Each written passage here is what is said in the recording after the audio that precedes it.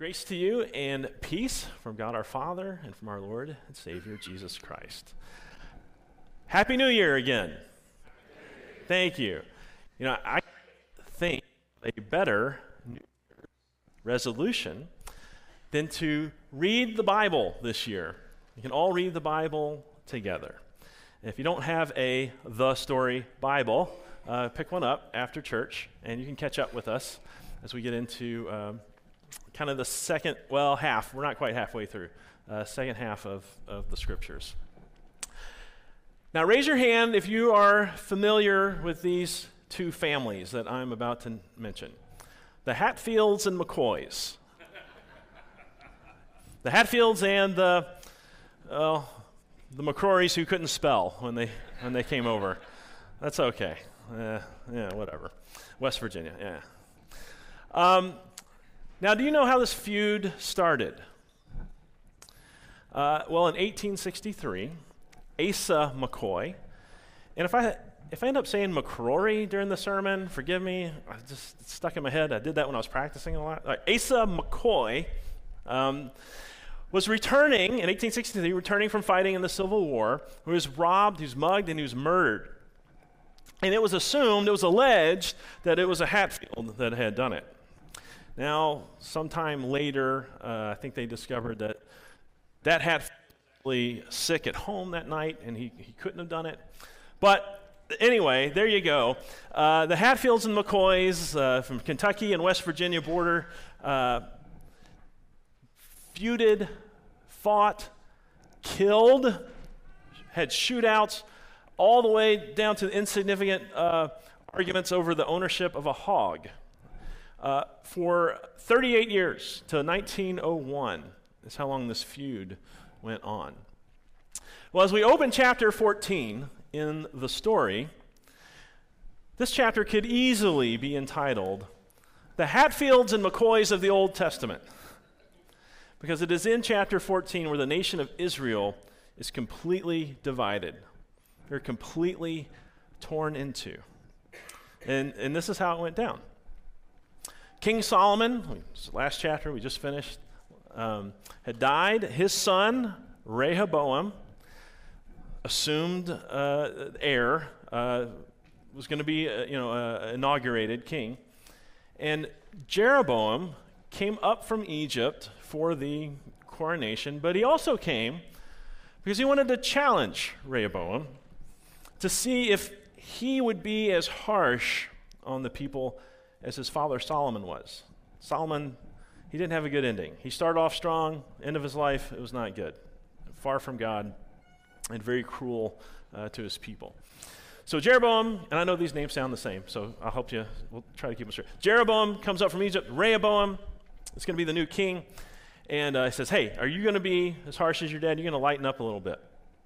Well, Rehoboam accepts the challenge, I guess, or at least goes to get some advice. And so first he goes and he talks to his dad's older advisors, and they give him pretty wise advice.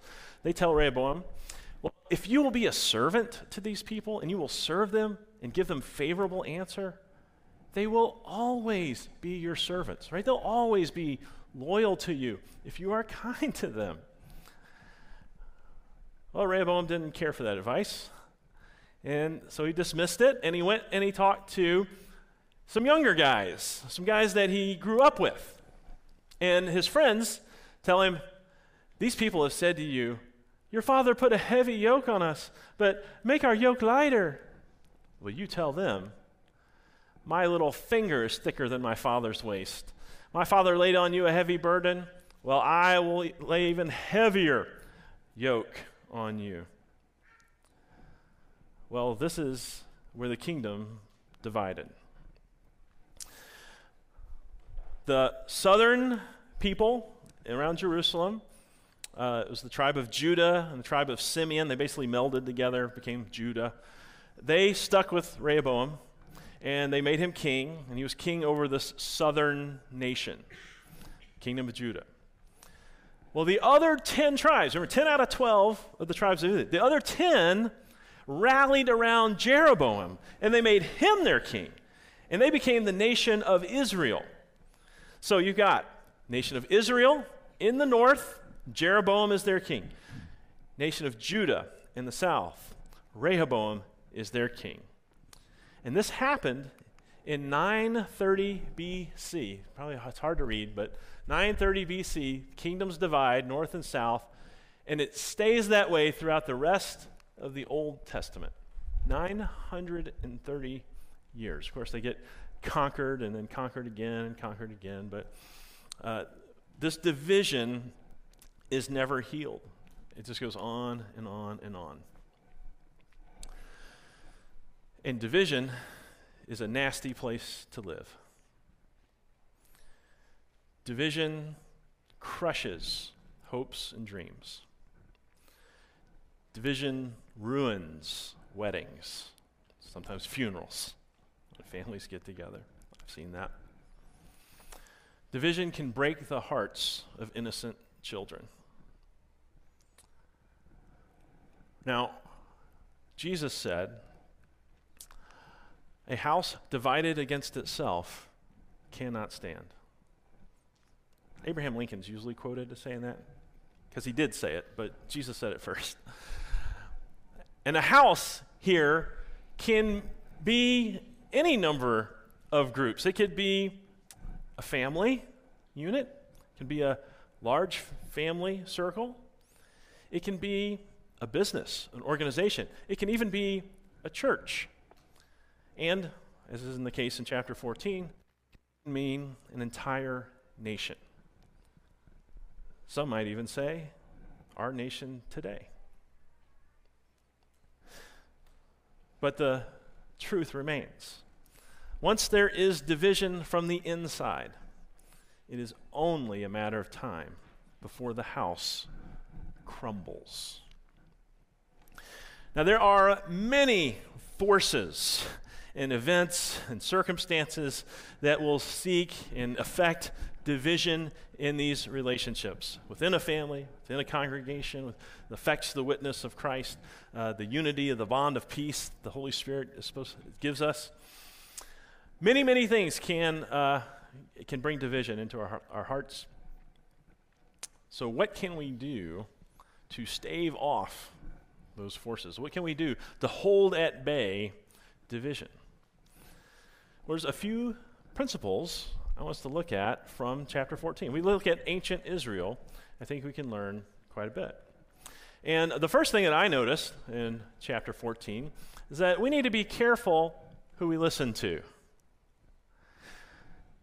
you look at Rehoboam, remember, he had those older, wiser counselors available to him. He said, no, I'm going to talk to my friends. Now, that's a rookie mistake, right? It's easy to see what he did there. Big mistake, because we know if we only talk to people who are our own age, we are going to miss out on all kinds of life experience and wisdom, lessons learned the hard way by other people before we have to learn it the hard way, that would be available to us if we would listen, if we would ask. But here's the other part to this, asking for it. Rehoboam is talking, these are his frat brothers, right? And now he's king. How likely do you think they are to tell him something he doesn't want to hear? To say something tough to him? He's king now. He's got a lot to lose. Well, and I think I found that to be a pretty general rule for all of us. All of our friends are predisposed to tell us what we want to hear. They want to please us. They don't want to drive a wedge in our relationship. It's natural. So we need to be aware of that. And we need to be brave and actually ask our friends, a true friend, to tell us things that may be hard for us to hear. And if you're the friend that's asked to give counsel about a situation, start up front, right away at the beginning. Say, hey, do you mind if I be completely frank with you? Can I be completely honest? Are you okay if I tell you something that might be difficult for you to hear? It's come from a place of love. I want the best for you. All right, start with that. King Solomon, in his wisdom literature, he wrote in Proverbs, Wounds from a friend can be trusted, but an enemy multiplies kisses. You get it? A true friend may tell you some tough news, and it may feel like a wound at the time, but in the end, it might save you, and it might protect the unity in your house. All right. Be careful who you listen to. Another lesson we learn from ancient Israel is that division is seldom one-sided. So, own your part. Own your part in the division. So when Jesus was telling kind of a parable about people complaining about a splinter in his eye. He's got a splinter in his eye. Jesus said, hey, you take the log out of your own eye first, and then you'll see clearly, see the splinter in somebody else's eye. You own a part of this. Now, in this story, in chapter 14, Rehoboam sounds like the bad guy, doesn't he? Right? Is he going to be harsh on his people? And he was. He did own a part of it. But Jeroboam wasn't free of responsibility and blame in this kingdom division. See, what you know, or maybe not know, the whole story, before Rehoboam is king, Solomon is still king, God tells Jeroboam that someday he's going to be king. Well, Jeroboam takes matters into his own hands, and he makes a move for King Solomon's throne, but he fails. And that's why he flees to Egypt. He flees for his life. So this is the first wedge that he tried to put in the kingdom. Now, after he is king, he's got what he wanted. This is later on. He's king of Israel, king of the northern tribes. He decides that he doesn't like his people going to Jerusalem, crossing the border, to go to the temple so they can worship, so they can offer their sacrifices. So Jeroboam gets the bright idea, I'm going to craft 2 golden calves. I'm going to set them up in Israel, the northern kingdom. And all you people, you can come and worship, and you can offer your sacrifices to this. Now, does anybody remember the chapter about Moses and the golden calf and how that worked out for the people of Israel? Yeah. Yeah, if one is bad, 2 is worse. So God sent a prophet to King Jeroboam. He said, what you're doing is evil. Stop this. And we learn that even after this, even after God warned him, Jeroboam did not change his evil ways. They both had a significant role, significant responsibility in the division between those 2 kingdoms. Now, from my own life experience, I can tell you that after being married for about 23 years now, actually, hold on. I've been married for exactly 23 years today. Aww.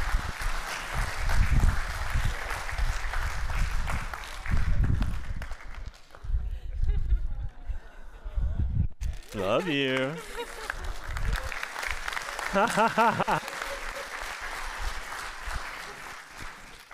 You tell she hasn't changed a bit. It's wonderful and it's sickening. I've changed a little bit, but she hasn't changed a bit. Well, anyway, let me tell you what I can tell you from 23 years of marriage and 14 years of pastoring. I have rarely, I can on one hand count the times where a division has been solely the responsibility of one party. Now, it's rare that it's 50-50 exactly. Usually one is more than, but we each own a part in that division. And I have found that you can't control other people or make them do, but you can own your part. And I found that posture of humility goes a really long way in bringing about healing, unity, reconciliation. So, own your part in the division.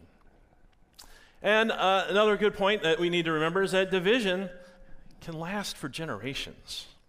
It's true with the Hatfields and the McCoys, 38 years. And it was certainly true in ancient Israel. Look at these verses here in chapter 14 about the generations that followed Jeroboam and Rehoboam. There was continual warfare between Rehoboam and Jeroboam. There was war between his successor, Abiah, and Jeroboam throughout Abiah's lifetime. And their successors, there was war between Asa and Baasha, king of Israel, throughout their reigns. So just kind of remember, when you start a feud, it might last a lot longer than your own lifetime. Now, this kingdom divided, remember, in 930 BC. I'm going to fast forward almost 1,000 years. Jesus, let's say he's about 30 years old, so it's about 960 years later. Do you remember the story when Jesus meets the woman at the well? Do you remember what's special about her or the story? She's a Samaritan. Do you know who the Samaritans were? The Samaritans were the remnant of the northern tribes under King Jeroboam. The southern tribes in Jerusalem, the kingdom of Judah, Rehoboam's kingdom, they despised each other. Now, what happened on this day, Jesus was traveling from Jerusalem to Galilee, his hometown, further up north. In the shortest distance, a straight line goes right through Samaria. Well, most Jews, all Jews, they hated the Samaritans so much that they would go around Samaria so that they would not have come in contact with a single Samaritan their whole life. They'd never want to see him. Well, Jesus goes straight through, and he brings reconciliation. He offers the woman at the well living waters, waters that will bring eternal life. Paul tells us, if it is possible, as far as it depends on you, owning your own part, right, live at peace with everyone. Now, he acknowledges, right, it's not always possible. I can't control other people. But if it is possible, and owning my part, my share, my responsibility, try your best to live at peace with everyone. And that leads us to the last point I've got, and that is, when we get our focus off of God, that's the root cause of division. We get our focus off of God. We see it in ancient Israel, but we see it in our lives today. The greatest division that's ever happened was the chasm that was created when men and women sinned against their holy God. It is a division that is, in this case, it is 100% our responsibility. And yet God took 100% of the effort, 100% of the work, of the responsibility to bring us back. He sent Jesus into the world to reconcile us back to our Creator, back to God Almighty, by dying on a cross to pay the price for our sins. The wages of sin is death. And then by rising from the tomb so that we will have eternal life with Him, with our loved ones, in unity, in glory, in peace, and joy. On June the 14th, in 2003, Rio Hatfield and Bo and Ron McCoy signed a truce. And it was also signed by 60 descendants of both families.